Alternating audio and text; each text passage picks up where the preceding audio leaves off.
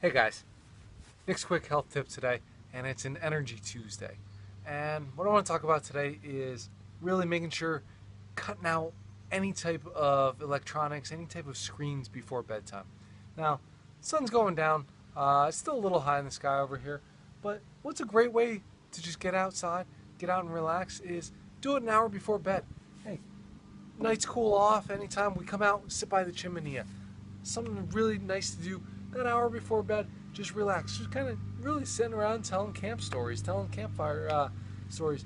Something super simple but great to do. You can bring a book, just read by the light of the fire or something like that.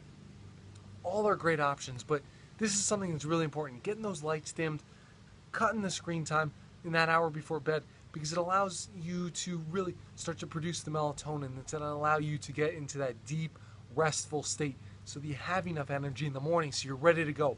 Wake up, crack it on, hitting that morning running rather than, oh my God, another morning, hitting the alarm, just you gotta drag yourself out of bed. No, that's not what you want. You want to be energy, you want to have that energy, you want to feel vital, you want to feel strong.